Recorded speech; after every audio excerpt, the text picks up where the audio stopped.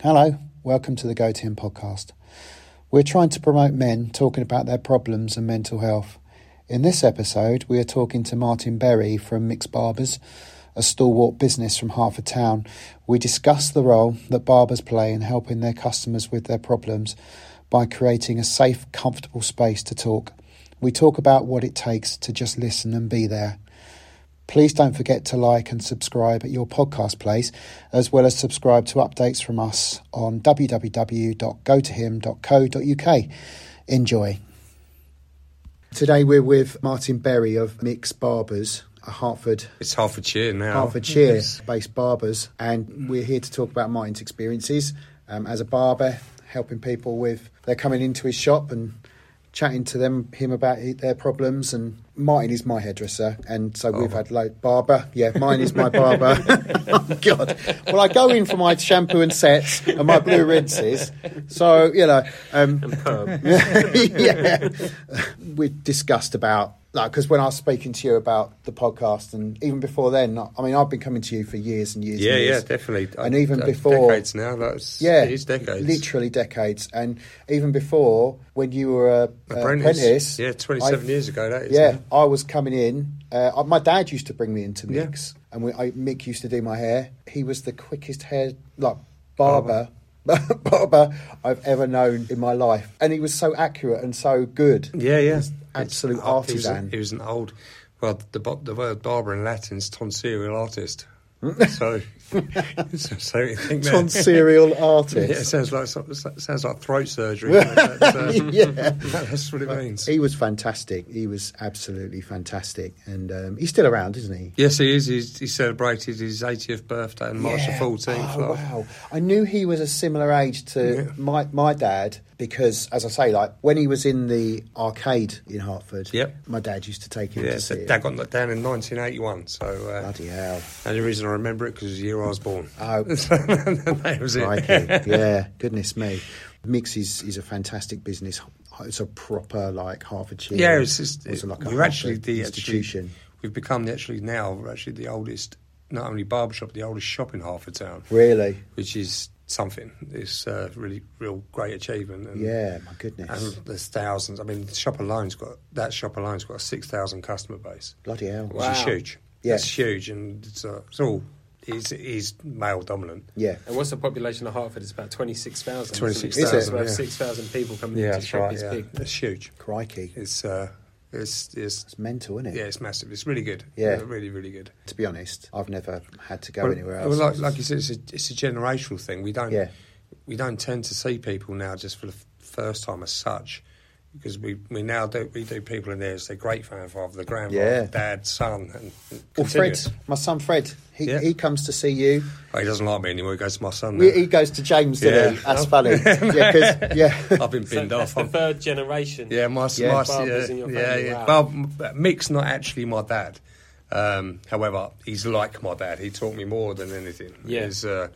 I grew up on a pretty rough council estate, and it was more Mike was right rather than use your head back when I was growing up. And but he definitely steered me well away from that, and not only taught me the industry, he taught me how to live properly. Yeah, it's a decent geezer. Massively. Even to this very day now, it's weird with him because I haven't actually worked for him specifically for 13 years now, I think it is. And every time he comes in, I'm still my boss. I don't swear in front of him. I'll smoke. I'm a 40-year-old man. I'll smoke, and not in front of him, I won't. No, that's proper respect, isn't it? He's always just ever so slightly scared of Mick. Oh, he's a very... He's a fearful guy, but at the same time, he's a very honourable and truthful guy. Oh, proper old school. He was harsh but fair. Yeah. We was discussing, when I was speaking to you about doing this podcast and just wanting to sort of make a difference, and, I was telling you all about me and Nick and our relationship and how we got to be mates, and how we realised that we've been through some stuff, and if we can somehow make a difference to other people and get people talking, it's mainly about getting men talking, really. Yeah, it's still a massive stigma, men talking. It's definitely an age group, I'm finding, if I'm honest. If you're pretty much 35 plus, they talk a lot less about emotion down 35 and under. That's interesting. Because I think 35 plus, this is my theory on it. I don't know how truthful or accurate this is, but you've grown up in a stage where you haven't got the smartphones, the social media. So, like, every thought you had when you were younger, you just kept in your head. Yeah. Whereas the younger generation now, the first bit of emotion they're getting, they're having a little Facebook kick-off, or they're getting it out there. They can hide behind something, can't they? Yeah, I mean, some of it's good and some of it's terrible. It's a channel. But it's a channel. It's like their kind of release pattern. Whereas I do find like that 35 plus age group, they don't do it. They don't hit their phones first. And do you find that the regular customers that are over the age of 35, the more that you get to know them, do they eventually start opening up? Oh, massively. 110% there is. And I'd say it's not even... I'd say as little as 3 haircuts, so like 3 months. Yeah. Because the thing is with us is... I offer... It's actually Mick that used to say this to me, to be fair. A barber's chair is literally a confession booth in a church. Yeah. Because as soon as that bloke sits down, they forget about the queue behind. It's just you and him. And the reality is that I'm actually closer to him at that point. I'm holding blades to their faces. He instantly has to have trust in me, and which pulls his barrier down to talk, because he has to give me that trust. Yeah. Because I'm literally coming at him with sharp objects in the head. If I have a mental outburst, it's like he's in trouble. But it's like, for example, when we have children in for the first time. Yeah. And it's the biggest reason I believe they kick off and scream as much, is because I always tell all new people with newborns, bring them in with you instantly. So when the time, but they don't. They always wait till they're 18 months, 2 years for their first haircut, which is way too late.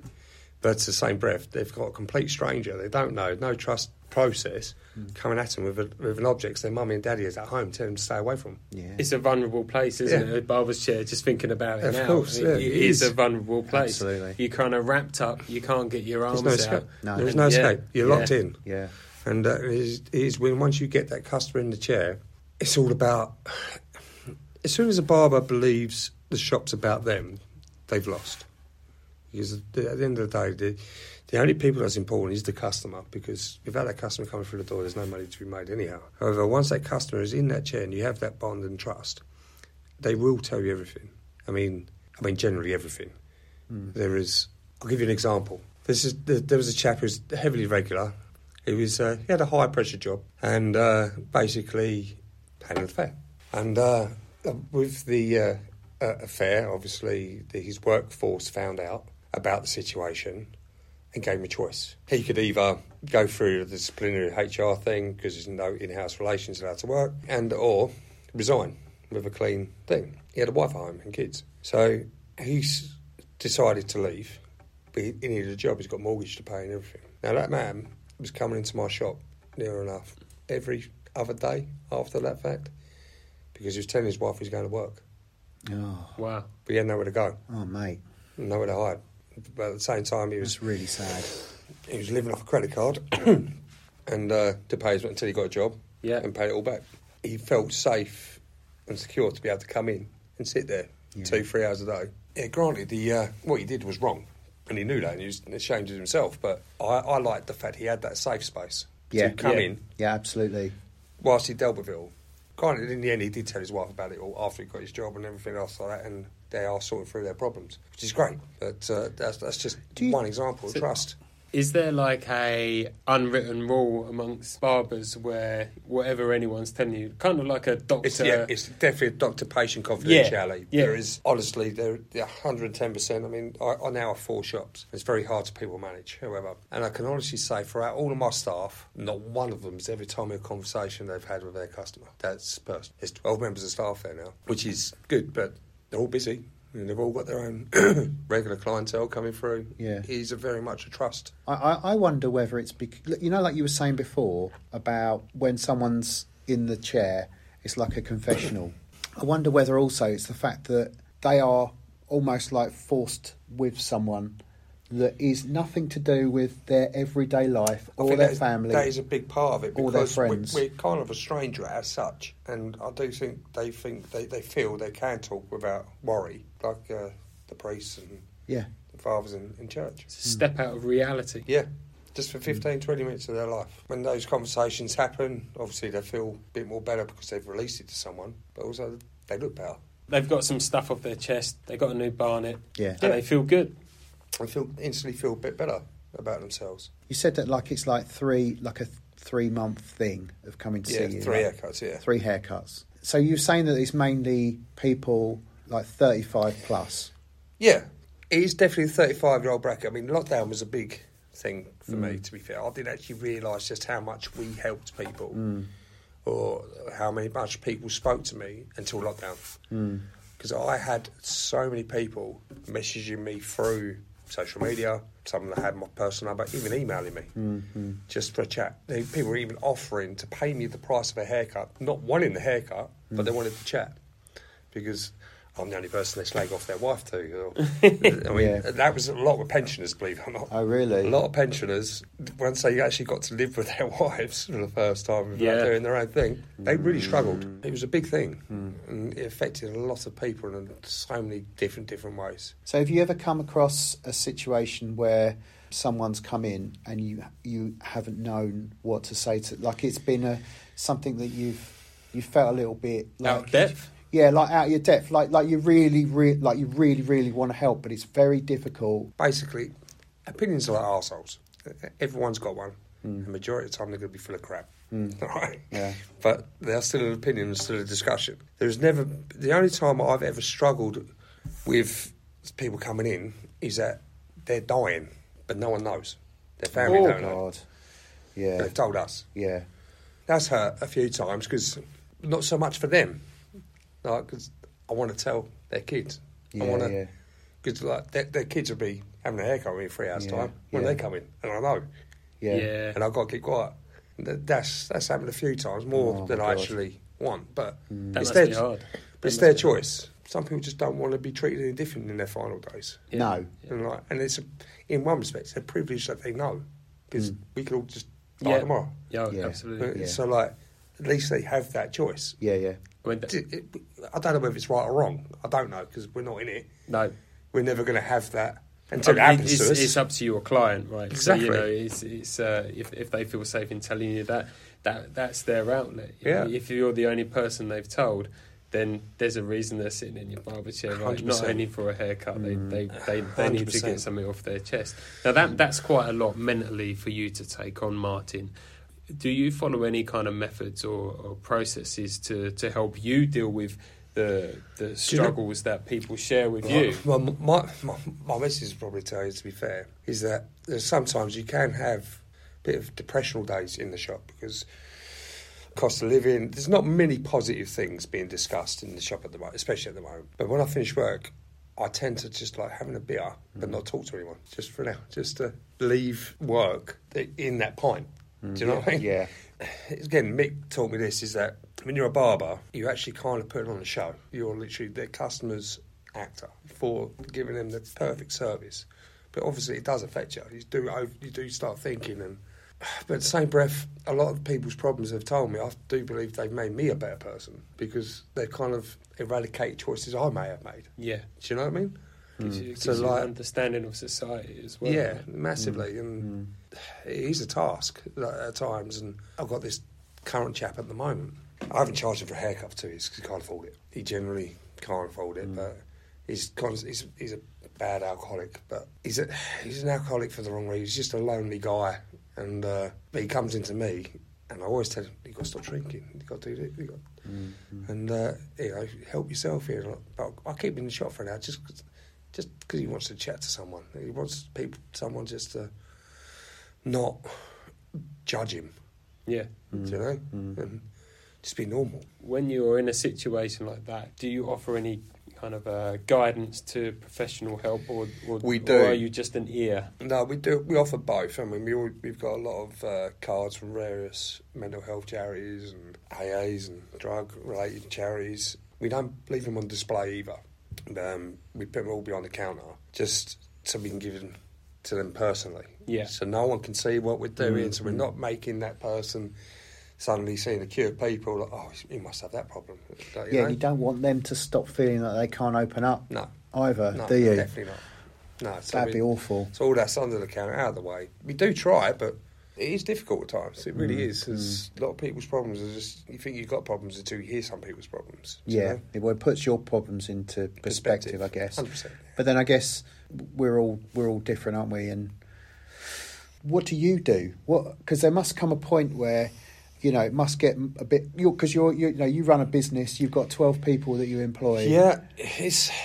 So who do you speak to? What do you do as a barber? Because you haven't got the barber to speak to, have you? Like, I have. I've got you to speak to. Yeah. And I should imagine if you sit down and have a haircut, they're a member of your staff as well, so you don't want to open up, right? Yeah. You're right, yeah. I mean, there's certain members of my staff, like, we're not just boss employee, we're a family now. We worked together for so long, and just some of them I would trust with my life, and I'll always help them, even if they parted ways with me. We'll always be family. It's a proper close network in that respect. But myself, I'm very fortunate. I'm with a lady that I can tell her everything. Excellent. And sometimes I'll just blare it, and I don't hold it back. I personally went through a divorce and lost my life, really, and got myself in a right bad, dark hole, and just drank. Yeah. And I very much distinctly remember sitting in a bathtub. I was sitting there for hours. And water was completely freezing. I was, this is no point. There's no point. No one needs me, and all the rest of it. But it was actually my children that actually phoned my son. Phoned me that day. Just, I'm not supposed to see you till Saturday, but can I come see you tomorrow night? And instantly, just that one little phone call just made me forget what I was actually feeling. I was like, yeah, mate, no worries. I'll come pick you up straight after school. Yeah. Went straight into dad mode, straight into protective mode. Your light goes on. Yeah. Yeah. And you just pull me out of that moment. And and it's weird because I've never ever felt that way. I generally have never ever been... I remember when all that happened, because I remember you being married and where you were living, and I remember also when that all ended, I genuinely really felt for you, because you ended up living in a flat, didn't you, on your own? Yeah. And I just really felt for you. And strangely, and the weirdest thing, because yes, my name's Martin, but everyone calls me Hank. Yeah, I know. Yeah. And that's my nickname. Yeah. But it's also my stage name. I walk into that barber shop, and you're I'm Hank. Yeah. I'm Hank now, and it's weird. All my worries are gone. I'll be talking away, just going into business mode. Yeah. Till I leave, I'm back to being Martin again. I'm like, and then yeah. That's arguably your protection barrier, right? From 100%. what you're about to hear throughout the day. Yeah, 100. That is it. It's like my alter ego. That's just. Yeah. I leave Hank at work. And, Hank the hairdresser, yeah, barber. Yeah. See, the thing is, right, I've never called you Hank, because I think, I don't even know why I knew that your name was Martin right all those years ago, and then it got to the point where if I'd have started calling you Hank, it had been weird. So it's weird, not many people. So when Freddie was little, I would say, should we go and see Martin? Like, I never would call you Hank. Right. Yeah, should we go and see Martin? And you say, yeah, let's go and see Martin. It is weird, even when I introduce myself to people, I tend to say always Hank first. It's just become me. But I'm guessing that was created by Mick, though, wasn't it? It was. Yeah. It's a silly thing, really, because my name's Martin, but when I was growing up, my name just turned to Marv for no real reason. And then when I started working with him, and he kept calling me Martin, I said, like, everyone calls me Marv, just call me Marv. He goes, I'll call you Hank then, as in Hank Marvin. Yeah. And that was it. That was it, and it stuck. That was it. It later turned into, he'd tell people, we call him Hank because he spends too much time in the toilet. yeah. You know who Hank Marvin is, don't you? Yeah. I didn't know that you'd know who the Shadows were. Oh, come on, you know my... my music taste but is you're far cooler very, than me, wide. and I didn't want to just... Yeah. Do you know who he is? No. Yeah. No, I know he used to do that dance, didn't he? He's 81 now. Is he? He is. Crikey. Is he still hungry? Who, Hank? Yeah. Hank Marvin? Hank Marvin, yeah, still starving. Yeah. Come on now. Yeah. It's been a long day. You know the points in this where we're supposed to laugh at each other's jokes? Yeah, I'll do my best. I'll do my best. So when you have, you get apprentice hairdressers. Barbers, sorry. Fuck me. Do you know what, right? Just for the purposes of the pod, right? We'll just leave that in. I'm not editing out any time hairdressers said. Jesus. I think it should be a £5 donation. Absolutely ridiculous. Some mental health charity. I Every time can't you get say that. it, Alan. No, it's so ridiculous. I can't get that right. Anyway, so you have people come in as apprentice barbers. Yes. So when you see what they're studying in their college courses, I assume they do like a college thing. They don't just do they. Have you ever had anyone in who's solely trained under you, or have they? Most of my staff are. Oh, really? To be fair, because colleges ain't worth a wank. Oh, really? It's that bad. It's I didn't health and realise. safety course now. They don't actually teach you to cut hair. Oh. They teach you how to be a hairdresser, but not a barber. Wow, I didn't know that. Although we still send them through the colleges because they do need their qualification and get their health and safety bits ticked off. But if you purely done a college course, you won't be a barber. Oh, right. And it's that bad, unfortunately. So I'm assuming then that there's nothing in what they learn of barbering in those courses. Not for psychology-wise. To do with how to... Nothing. Like, Nothing even any sort of like customer service type things? Their customer services, literally, to be fair, their customer services to do they call it consultation about your hair and how they're going to do it and offer you a cup of tea and coffee while they do it. There's no actual conversation.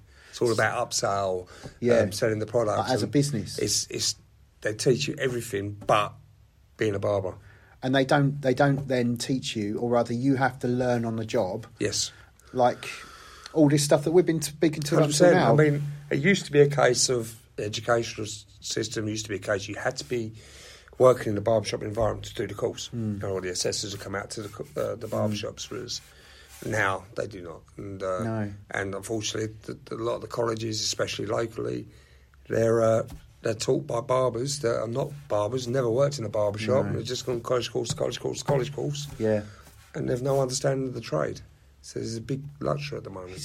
I find this quite astounding. Well, to be fair, if you want to go onto the Barber Collective, I think it's one of the reasons why the Lions Barber Collective set up when they did, because they go out to barbershops, colleges, schools, to do seminars on men's mental health, how to deal with things, because it's not taught anymore. So Martin's... he's referring to the Lions Men's... What is it? The Lions Barber Collective. The Lions Barber Collective. So can you give us a bit of history of them and why they were created and how you became aware of them and how it's affected you as a barber? And what they do. Not a hairdresser. Yeah, and what they do. Well, the Lions Barber Collective was set up by a chap called Tom Chapman, who went through his own personal ordeal back in 2015, as we now know, and realised about men's struggle and suicide and just how badly it affected him and people around him. Yeah. So he set up a group to basically make a barbershop safe place for men to talk openly and also get help. Yeah. And knowing that men can talk through, there is that option. There is going to be a light at that tunnel if you just turn that light on. You know, it's not always going to be a dark place. And they've done very, very well. They've got a big talk on Talk TED, I think it's called. Yeah. Oh, right, yeah. Is it TED Talks? TED Talks, yeah. Massive. Have a look. Wow. Definitely have a look at that. It's a great little show that I've got on there. I was saying earlier, they're literally doing the racing thing. This was the what kind of racing was this? It's the British GP Championship. Oh, right, yeah. GT Championship. Yeah. Which is watched by 85% of all viewers are men, and they've got their own car racing in it. Yeah, with their own livery, the logos, and delivery of the system, yeah. and all proceeds are going to men's mental health. Yeah, all fantastic. It's really it's fantastic, really good. Isn't it? And like I say, they go around to colleges, to barbershops to try and educate people, which unfortunately our actual government educational system is not doing. No. And what sort of methods do they follow to educate? I think it's more a case of just explaining their own personal experiences, what it takes to be a barber, what problems you're going to have and going to listen to, and what your job as a barber should be, or how you can guide someone. It's not just in the barbershop, but how people should be treating other people in general way of life anyway. But this is, like I say, the barbershop's the safe zone. So the more people that can actually understand that, because we are having a sticky moment in our industry with youth, because all they're interested about is their own self-worth, not the customer. Yeah. It's more about their Instagram profile. Oh, right. That's a big issue now. Yeah. It's a massive issue. They've taken an hour to do. You book you in for an hour, but they really want a photo shoot afterwards for their Instagram page to make them look at me. That's not a barbershop to me. No, it's isn't. really not. No. Hence why I'm growing my company to keep setting up barbershops, safe spaces. Well, joking apart, that is more your hairdressers. I agree, yeah. That is not all barbering, it's more I hairdressers. generally agree. They are men's hairdressers. Yeah. They're not barbers. No. And unfortunately, I do get offended when I say to them, you're not a barber. You're a hairdresser. You're a men's hairdresser. Yeah. It's like, no, blokes generally want to come in, have a good chat for 20 minutes, great haircut, and duty off. It almost feels like a campaign thing that needs to be sorted out. There's a group of us, there's loads of us. You've got the British Master Barbers as well, but this is the industry thing, but we're all trying to get it all licensed. Yeah. To make sure, because to become a barber in 6 weeks now, you can actually become fully qualified in 6 weeks. What? Yeah, you can't do nothing. It's pathetic. It's like a proper... it's like, I don't know if I was saying to you or Jay... My apprenticeship was 5 years. It feels like it is like a proper trade. It's like 100%, and you can do really well, but unfortunately, you've got so many of these... I was going to mention them, but I won't. For academies and schools setting up, the value in the trade, but the value in the barber and the value in the service. And ultimately, the service part of it is the biggest part. Is the thing which should create a safe space for men to go. 100%. Whenever I come to your place, it's such a nice atmosphere. It just sort of feels just like a... Well, I hesitate to say this because this is probably like too a much. pub It feels without like sort of like a home from home type thing. That's how it You just should be. go in, just chill out, say hello as you go in, and just chill out. And then whoever I get to do my hair, you just sit there and chat for 15, 20 minutes, and it's lovely. I wonder whether this is sort of like a schooling type thing. I don't know whether it was one of the other pods we were saying, one of the other episodes. I can't remember which one it was, but we were saying about how this kind of thing should be taught in schools. I can't remember what one it was. I'm convinced we've spoken about this before, but with the whole sort of with your mental health and being able to express yourself and things like that, I'm convinced we've referenced it. But this is why this is a bit of a thing. I think, to an extent, because if you've got like kids like, I don't know, sort of in their late teens, early 20s, wanting to be a barber. It's a big worry now. Like I do think for the younger generation, to be fair, it's because they don't look for their own self-worth anymore or self-appreciation. They literally just look to see how many likes they can get for a post on an Instagram post to see if they've made the right decision. It could be the complete wrong one, but if they've got more followers and they've done well. It's digital love, isn't it? It is. It's digital love. They don't know how to be loved by another, perhaps. No, they don't, and they're creating their own wrong attitudes as well now. That there's a lot of self-entitlement now, like massively with the younger generation, because they see these YouTubers and these influencers and look what I've got this. They don't see that 30-second video that they've just got 1 million likes for has probably taken them 6, 7, 8 hours, 10 hours, whatever, and a load of editing to get it to the perfect view. Goodness, absolutely. They don't see all that work, effort and time they've done, or all the endorsements and money they've been thrown at to get their advertisers. All they are glorified advertisers. It's not influencers, they're advertisers. That's the big thing. Yeah, we get requests all the time at work. There'll be an influencer that's going to a country. So I work for a car rental company. Yeah. And there'll be an influencer going to a country, and they're sending an email saying, "Hey, I'm coming to this country. How would you like to give me a vehicle, and I'll document how great your brand is and share that to all my followers." It costs a free rental, which is cheap advertising.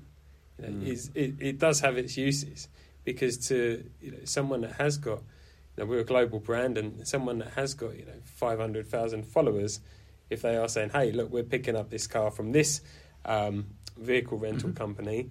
It's been a great service. I highly recommend it." Yeah, get that. It gets out to a good reach. Yeah, and it's just cost it's the cost of a rental. which it can be a really good stream. Well, but I agree with you. I mean, my kids watch these YouTubers quite often, and whenever I throw a kind of dig about them, they normally come back with something quite interesting that I never knew. What was there? There's a guy, Mr. Beast. Oh yeah. See now, Mr. Beast, and what he's done. He's currently paying to have the sea completely cleared of all the plastic. Yeah, that's what he's a billionaire. Yeah, he's a billionaire, and he's done all sorts of really lovely charitable He has things. done a lot of good. Yeah, fixed people's eyesight, paid for people to have eye surgery. I don't know what his background is. I don't think he started as an influencer though, did he? I don't know what he was before he was a YouTuber. No. I don't know, but he may have been. I don't know. I don't even know what he did on his. This is generational. So I put YouTuber and influencer in the same bracket. So that's probably quite ignorant of me. Yeah, I don't know. I believe that is, to be fair. Yeah, I don't even know what he used to do in his videos, or whether he still does all that. I don't know. I haven't got a clue. I had a young lad come for an interview 2-3 months ago, and he basically, when he came to the interview, he had very little experience. And I said I'd make him a junior barber, and he said, no, I want to be a barber on full pay because you need me. I was like, why do I need you? Well, I've got over 100. I've got 15,000 or a lot of followers, 150,000, whatever, on his Instagram page. How many of them need a haircut? And I said to him, my response is, honestly, if you had 150,000 customers, you wouldn't need me. Here you are asking for a job. Exactly. Well, we're different. If he's monetising on those amounts, that's enough. It may be doing well, but in my game, it really doesn't matter how many followers you got because we're all localised.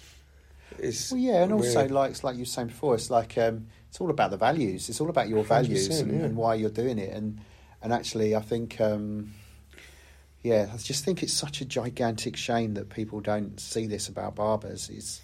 I do think a lot of people do see it, but I don't think the younger generation do yet. But a lot of the younger generation hasn't really encountered real problems yet. No. So maybe things will change as they get older. Yeah, I don't know. I mean, despite the look of me, I love going to my barber. Yeah. My barber I'll sit there for an hour, maybe longer, because there's generally a waiting time, and it's fun. Yeah. I know what I'm walking into. You know, I have to be prepared for banter. I go to see Dave Perrin, right? So I've been going to see him for a long time, and I know that you probably know him well. I've been going there for what I know I walk into every time. I know I'm going to get a beer, I know I'm going to have the piss ripped out of me, and I know I can rip the piss out of someone back. And that's why I enjoy going. That's exactly that's what I love. I know where I'm at. There's definitely a fine line between banter and insults, but it's we have all of it, don't we? Like in our shop, we have all the banter, the beer, the TV. It's weird. It's a safe environment for a barber. Yeah, it's a safe space, isn't it? That's exactly it. You start the conversations off. Yeah. So going back to what I was saying before, so you get somebody new in to learn how to be a barber. Do you generally try and gauge that person's personability, if you like, if that is such a word? So how personable they are to someone, and if they're going to be. Yeah, I mean, majority of the youngsters, we literally judge them on their own personality at first. If I'm fair and honest, because they have to be accommodating, they have to be polite, they're not going to be like instantly going, above this, that, got to talk correctly, to instantly build up their client base, because if they haven't got that from the start, they'll never grow. No. Because if they haven't got a personality of their own, then the customer will never trust them enough to let them practice on their hair. It only takes a little, like 2 or 3 visits, and for a customer to see he's still there. That young lad's, because that's one thing we've noticed. It's got harder over time. Is that the youngsters? It's harder to get them to engage with people face to face. It's because they engage over phones, don't they? So, like, that is the first thing we do, is try and literally, as soon as they come in, they have to greet and welcome everyone. Yeah. And listen to the customer's response. If they say, "How are you?" Because, "Yeah, I'm good." "Yeah, how's your day?" Like, start that conversation. Try and, because a lot of them, when they come to us, they'll just sit there. Just trying to get them going. When you do that 3 times, and then that person will suddenly let them cut their hair. And that's massively different to the hairdresser which we'll always say with, you going on holiday this year? Yeah. Right? Something for the weekend, sir. Yeah. Because I remember when I was a kid, and older actually, when Mick used to do my hair, regardless of the time of the day, he used to say morning. Yeah. We Regardless still do. Yeah. We still do. You do, yeah? Yeah, it's like it's one of our gimmicks, I suppose. Yeah. But sort of that you answer the phone. I even ask my mobile, saying morning mix, and forget it. It's always morning. Yeah. It's only because I only pay the staff half day. Yeah. Quite right. Yeah. But yeah, it's just that little gimmick, and it gets you remembered, and it starts the conversation. That is the biggest thing, starting that conversation. Yeah. And whether they're actually having a perfect day or not a perfect day. Yeah. So do you ever sort of speak to your, or I guess you must do, or your apprentices, or about, if someone says to you, how do you train them in if someone wants to speak to them about something? It's a bit delicate. Well, see, that doesn't really come to the apprentice till later on, to be fair, when they're actually starting not being watched. Not being tutored so much. When they start, so probably after about a year, they're actually doing things themselves a bit more fluently, and then start to engage with the customers. That's when the in-depth conversations start happening. By which time, I'll be honest, they've watched so much about how we all work. Yeah, it's already embedded in their heads how to behave. So, we don't really have to have many conversations. To be fair, we have to have a few say, rein it in, or you can't say that. And just because you believe that doesn't mean the world believes that. Everyone's got different views. Yeah, and let's face it, you do put some proper hours in that shop. Yeah, we do work a lot. You guys do. Well, we're busy. It's we're not only the oldest shop in town, we're the busiest shop in town. It's by a big margin. Yeah, and it's hard to fit it all in now. Everyone's lives different. Everyone's timescales are different. Some like early morning, some like late night, and that's why you have to be around. Because this is the thing about, if you want to be a barber, it's not a job; it is a lifestyle. It's a vocation. Is that the right word? Vocation. Vocation. Yeah. It's like something you're born to do. Yeah. As opposed to something you can fully learn from scratch. Like with midwives and people. I'm not saying that you help someone give birth in the shop. Let's not rule it out. You've got plenty of pairs of scissors. I've never had anyone give birth in there. I have had people die. Oh really? In the chair? No. I've had 2 people. We had one chap. To be fair, again, he used to come in every week, every Friday morning. And he used to have to make him a cup of coffee at 7 o'clock in the morning. Oh. Make him a cup of coffee, and he'll bring his whiskey flask and tip his whiskey into his coffee. And then this one particular day, we thought he fell asleep. Bless him. Just died in the corner. No. We had another chap, it's only a couple of years ago now, just feeling all a bit faint, and we had to give him mouth-to-mouth to get him going again in the middle of the shop. That's happened. We've had someone's waters break in there. Oh, really? Yeah. So someone nearly did. But that happened. Don't name it Mick. Hank, no. Hank, yeah. No, they didn't know. They're not that karate. Yeah. No, literally every scenario I think can possibly think of has got to happen in that shop. Yeah. Do you have much contact with any other barbers with the same ethos as you? You go to shows and to be fair, the majority of traditional barbers do have that ethos. A lot of established barbers do, but the majority, I'll definitely say the majority of proper barbers definitely do, yeah. Definitely, because we all do the same job. That is what we are. Yeah. We are a counsellor one day and a guidance therapist or just their stylist or whatever, whatever we need them to be. And it's just dawned on me that we've managed to speak for 46 minutes, and we really haven't kind of spoken about haircuts or anything at all. It's almost off subject when ultimately that's what people sit in your chair to have. They don't. To be fair, people tend to tell us about it. The first 20 seconds, tells them, they tell us what they want, and the rest of it's about their lives. Yeah. Or the banter, or how shit top them are. That's a frequent discussion. Stop it! But even when you were talking about someone going to college and doing the course and just kind of having an accreditation, for want of a better word, but you said something interesting, like you don't come out, you're not a barber. Like, you didn't say they come out and they can't cut hair, right? It's you're not a barber. And I like that. I like how you've described what a barber is, and at no point I can remember in the last 46 minutes it's someone that can cut really good hair. No, like cut really good haircuts.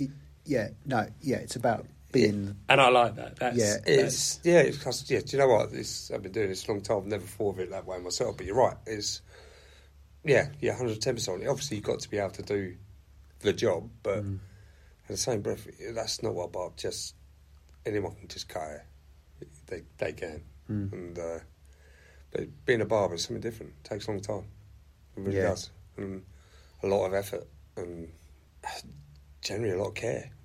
And it's physically and mentally demanding, isn't it? It's definitely more mentally straining. It's a big thing, the mental side. Like I say, because we do have feelings too. We take things home personally that have been said and without needing to. But it's impossible not to. But it's become something as you get older, you just learn to leave. Well, I guess you learn your own methods, don't you? And like you said, you've got a really lovely missus who you can go home and you can vent to, and you can speak to her, and she'll be an ear for you to listen to. Yeah, I mean, like with my staff, when they need a vent, they do vent to me. They do. I am their release. Yeah. And I mean, there's one member of staff, like she works for me. And to be fair, the only actual real business side of stuff I actually talk to her about is like she texts me on a Saturday, tells me how much money I owe her. That's it. But when it comes to life, we can easily be on a 5-minute call or a 2-hour call. But about just life, that's one thing I'm proud of the Mixed Barbers chain now, I suppose it is. We're family. We all look after each other. 110%. And whatever they need, I'll help the best I possibly can, and they'll do the same for me. I know it. And it's grown now to your fourth. Yeah, fourth one. We're opening up in Royston on April 10th. Yeah, which and even on our open day, we're doing all of that for charity for the Winston Foundation and Mary Foundation, and that's all for bereavement kids. The kids have lost all their families through sicknesses and health. There's a girl called Rianne. She actually works in the White Hart pub, and she's walking from Edinburgh to Hartford. Oh, blimey. For this charity. So that's what we're doing it on the day. And then the rest of the month, it's all promotional work, like promoting you guys as well. Yeah, thank you. Yeah. Like throughout for the whole of the month. And, it'll be on the screens anyway. Yeah. But, that's what we're going to do, Yeah, it's lovely. Say we'll be on the screens. Tell us a bit more about the screens you have in your shops, Mike. Well, basically, again, something we do for all of our customers, because they support us, we want to support them back. Because times are hard, it's always hard to get something. So we've got TV screens where we'll, if they want us to, we'll advertise their company completely free of charge, just so they may get some more custom or work out of us or through us, or just so they better their lives still. Yeah, it's like we're not like the post offices, and they're going to charge you a stupid fee, monthly fee to have that screen while you're sitting in the queue to get your stamps. You're sitting there like you've got the football on, you've got the advertising screen, like you say, you're in that safe phone having a beer, and you might just think, I need an electrician. Oh, there's one up there. Yeah, but you need this. Oh, there's one up there. Yeah, and just it's there. It starts that conversation. Yeah, and that's again, fantastic. Yeah, it does start that conversation again. Yeah. And especially now it's such a digital platform, no one's got business cards anymore. No, I bet they don't actually. Happen. The one thing that you do in your barbers that is that you don't set fire to people's ears. Yeah, and I very much appreciate that. Yeah, because why are we doing that? There was literally one instance, and I don't even remember what the circumstances were, where I had to get my hair cut quickly for some reason, and I couldn't come to you. I don't know what it was. This is pre-COVID, and I ended up having to go somewhere, and the guy didn't even tell me he was going to do it. He just said, he mumbled something. Fred was having his hair cut at the same time. Obviously, he didn't set fire to his ears, because I don't know how old he was. But yeah, didn't even tell me. And set fire. Honestly, I found that quite traumatic. Have you ever had that done? Oh yeah. But I mean, that's no, look, I know they're everywhere, Turkish barbers. Yeah. But if you go to you find one in North London, right? They've got their own way of doing things, right? And they're highly skilled at it. Problem is, there's so many that aren't now that I wouldn't want them. Majority of the Turkish barbershops you say are not Turkish barbershops. The genuine Turkish barbershops, very good. Yeah. The other ones, not so much. That's a proper service as well, isn't it? The proper Turkish barbers. If they serve you the coffee, you walk in and they serve you that Turkish coffee. That's a proper one. That's the one. Say, yeah. I bet it's lovely. Well, you're not going to sleep for a week if you have one. Well, no. You're off your nut. Yeah. Oh, really? Oh, yeah. Oh, because I do a lot of these barbering conferences and that, and you see, try the samples of these coffees, and I love coffee. Yeah. I've never had my eyeball shake. and it's you get such a small amount as well. You're right, bloody hell.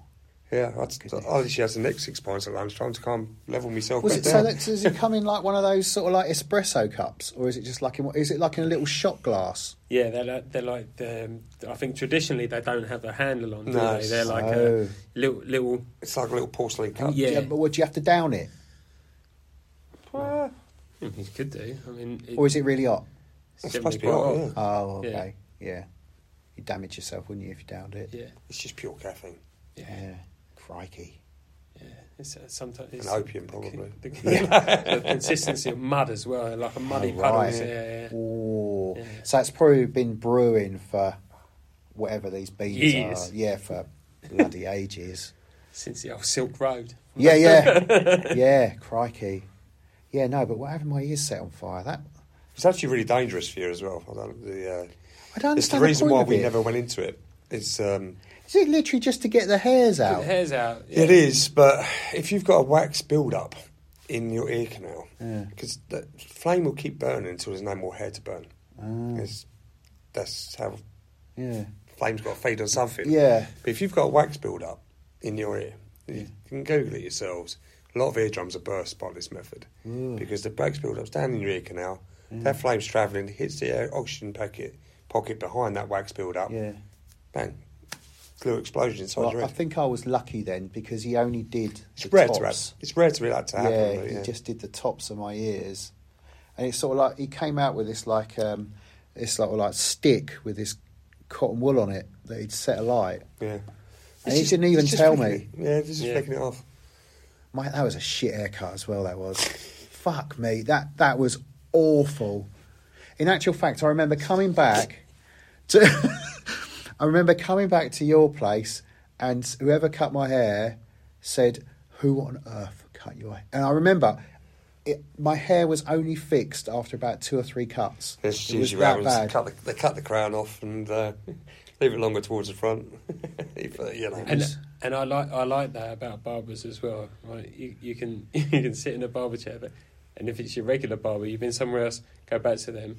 See, They'll know. They know. It's kind of weird because like all my guys have been taught my methods or ways, and don't get me wrong, there's some of them that haven't learned fully, but I can always, even when I work in the other shops, I always know when a customer that I've never met has been to somewhere else other than us.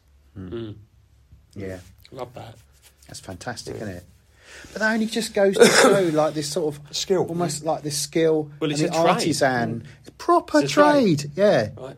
A builder will know if he's built that wall or he hasn't. Right? Yeah. Boom. Honestly, I use a brand of scissors called Joel's that I've always have, and I've got 3 pairs of them in my shop in Hartford. Now I only use one of them, and they all look exactly the same. And I can pick blindly. I can pick up which ones I use. It's the others just like that ain't right, that ain't mine. Yeah. They look at them exactly the same, but yeah. I know they're no, not. you know. Yeah. And that's Plasters really say that about their trousers. Exactly. Yeah. Well, I come from a plastering family, so I know exactly. And it's like when you were saying before about when people go to college. And what did you say they were in college like 6 weeks? Some college courses do 6 weeks. I mean, the local colleges, they do a year, but it's not really a year. And you can do that whole year without actually doing a haircut. But if you compare that to other trades like plasterers or chippies, you can't really include electricians because that's like health and safety thing. You can kill people, but like with like chippies, plasterers, plumbers, like you wouldn't send them off after a year. Well, that's the thing is you can actually do the plumbing, electrics, and courses in 6 weeks now too. What? You can. Oh man, that's bleak. Yeah, you Isn't that can. bleak? They can't do nothing, but they've got the paperwork to say they can do so. What? Unfortunately, I do feel like the educational system is letting youngsters down because the educational system to me is just a ticking box. That's it. Just to get them off. Hard graft and discipline is all they need. That's it. Oh, Yeah. God, I just think like, it's quite ironic because I haven't got any kind of DIY genes. Honestly, I think I'm, well, as part of me it feels I'm adopted because I am unlike anybody in my family. Like all the males in my family have all got this like DIY. They're all like really good at DIY. And I'm genuinely hopeless. I don't enjoy it. I don't enjoy anything about it. It's because you need patience, mate. I ain't got any patience. Yeah. I mean, I'm good at picking colours, and I could sort of like furnish a room, but like it's all the graft. I can't. Yeah, Whereas all the rest of my uncle and my granddad were my uncle still is a plasterer. My brother was a plasterer. My cousin was a plasterer. All these people, they're all like naturally good at. My brother built a like a music studio in his garden. Like, didn't even think twice about it. It's just like I wouldn't even have a clue about that. I wouldn't. It just I goes. think you'll get bored with plastering, though. I don't think I'd have lasted as a plasterer because you're right. It is quite repetitive. It's hard graft. It really is heavy and hard. And my uncle, he's an absolute natural at it. And he's one of these people that will actually make you think that it's easy. It really is. That's what's annoying about good plasterers. I've tried plastering. Useless at it. It's hard. Absolutely useless at it. Yeah. Good plasterer makes it look so smooth. Yeah. But I mean, but he can't cut hair either. It's, So. it's the same with barbering, right? Yeah, you know, I've sat there my whole life having haircuts and lockdown. Right, I'll get some clippers and try and cut my lad's hair. I've seen it done. Not a clue. It'll come off. The man of people was phoning me during lockdown. Can you talk me through how to cut my husband's hair? No, I can't. No, it's impossible. I cut my daughter's hair in lockdown. Cut Daisy's hair. Yeah, that was really hard. She actually asked me to do it as well, and there was part of me that had that sort of gung ho attitude of thinking, well, she's got long hair, so it's not like I'm having to sort of like, blend anything in. So I'm literally just cutting across. No, how wrong was I? First time I cut my son's hair, I started the fringe, held his fringe down to his forehead. Yeah. Just cut along like that. At least you didn't put a bowl on his head. He looked like, what's his name? Done. Is it Lloyd out of Lloyd. Dumb and Dumber? Oh yeah. Yeah. Oh. Yeah, no, it's hard. It's really hard. But then when you're in the chair, like you guys just sort of. You do make it look easy. Well, I just want to say a massive thank you to you, Martin. Oh, you're very welcome. Hank, Martin. Yeah. Martin, Hank, Berry. Many Actually, he could have called you Chuck, couldn't he? Has anyone ever said that? Was it Chuck Berry? They've called me a lot, but not Chuck. Yeah. Honestly, thank you so much for coming. You're very welcome. I really, really appreciate you coming, and I realise this is sort of something a little bit out of the ordinary and coming here as well. Although you know this place a bit. Yeah, I do. Yeah. We do. Like I said earlier, we do a lot with the university, trying to again make the students aware of men's illnesses and cancers and like men's health in general, like, and mental health now. But we do a lot of here. Yeah, to try and publicise that, and we do it for free. Yes. We're not like the other ones that a lot of these are trying to get involved here, but we do it all for nothing. That's fantastic. It's really, really good, and I'll still be coming to you, and Freddie's. He comes on his own now. Oh yeah, I see. I've been made redundant with Freddie. Yeah, he goes I've to got your boy, nothing in doesn't common with him no more. I'm the old guy in there. Joe, it was so funny because when he used to come to you, like I used to sit there. I always made him go first. Yeah.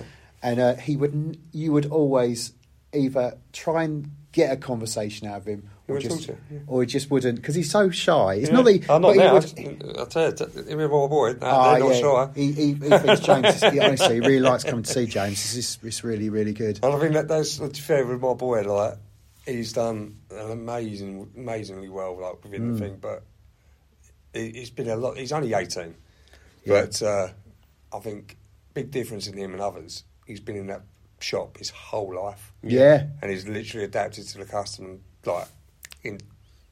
It deals with what I'm talking about. He's such an old barber in his head. Yeah. But He's an absolute natural. You can Culture. yeah, massively, and he's struggling because he's got his own apprentice now. He's struggling trying to get that apprentice to his thought processes. And I have to keep saying to him, I was like, "You've been doing it your whole life. Although you've only been cutting hair a couple of years, but you haven't. You've been here your whole life. He's out of college. I'm trying to teach him to teach. I think that's him. key. What you said though, culture. Culture. I think it is all about a cult. It is a culture. Yeah. I think that sums the whole difference between a hairdresser's and a barber's up. It is the culture. Yeah, massively. Yeah, You know, Barbering. Barbering. Not just haircuts. No, it's barbering. It's not hairdressing. It's barbering. it's barbering. I'll get that right from now on. It's on serial artists. Tonserial artists. I think that's that. Yeah, that should be the name of this podcast. No, not really. The name of this Artistry hair episode is what it Yeah. means. No, thank you so much. I Very really welcome. do appreciate it, Thank and you. long may you carry on and you keep on keeping on. It's fantastic. All you're doing is fantastic. Thank you. Appreciate it. Cheers, Thank mate. Hi, once again, huge thanks to Martin of Mix Barbers. You can find Mix online at mixbarbers.co.uk and on the usual socials. You can find the Lions Barber Collective at thelionsbarbercollective.com. I'd really recommend looking at their website. It's an absolutely fantastic cause. Please don't forget to like and subscribe at your usual podcast place, as well as subscribe to updates from us on www.go2him.co.uk. See you on the next episode.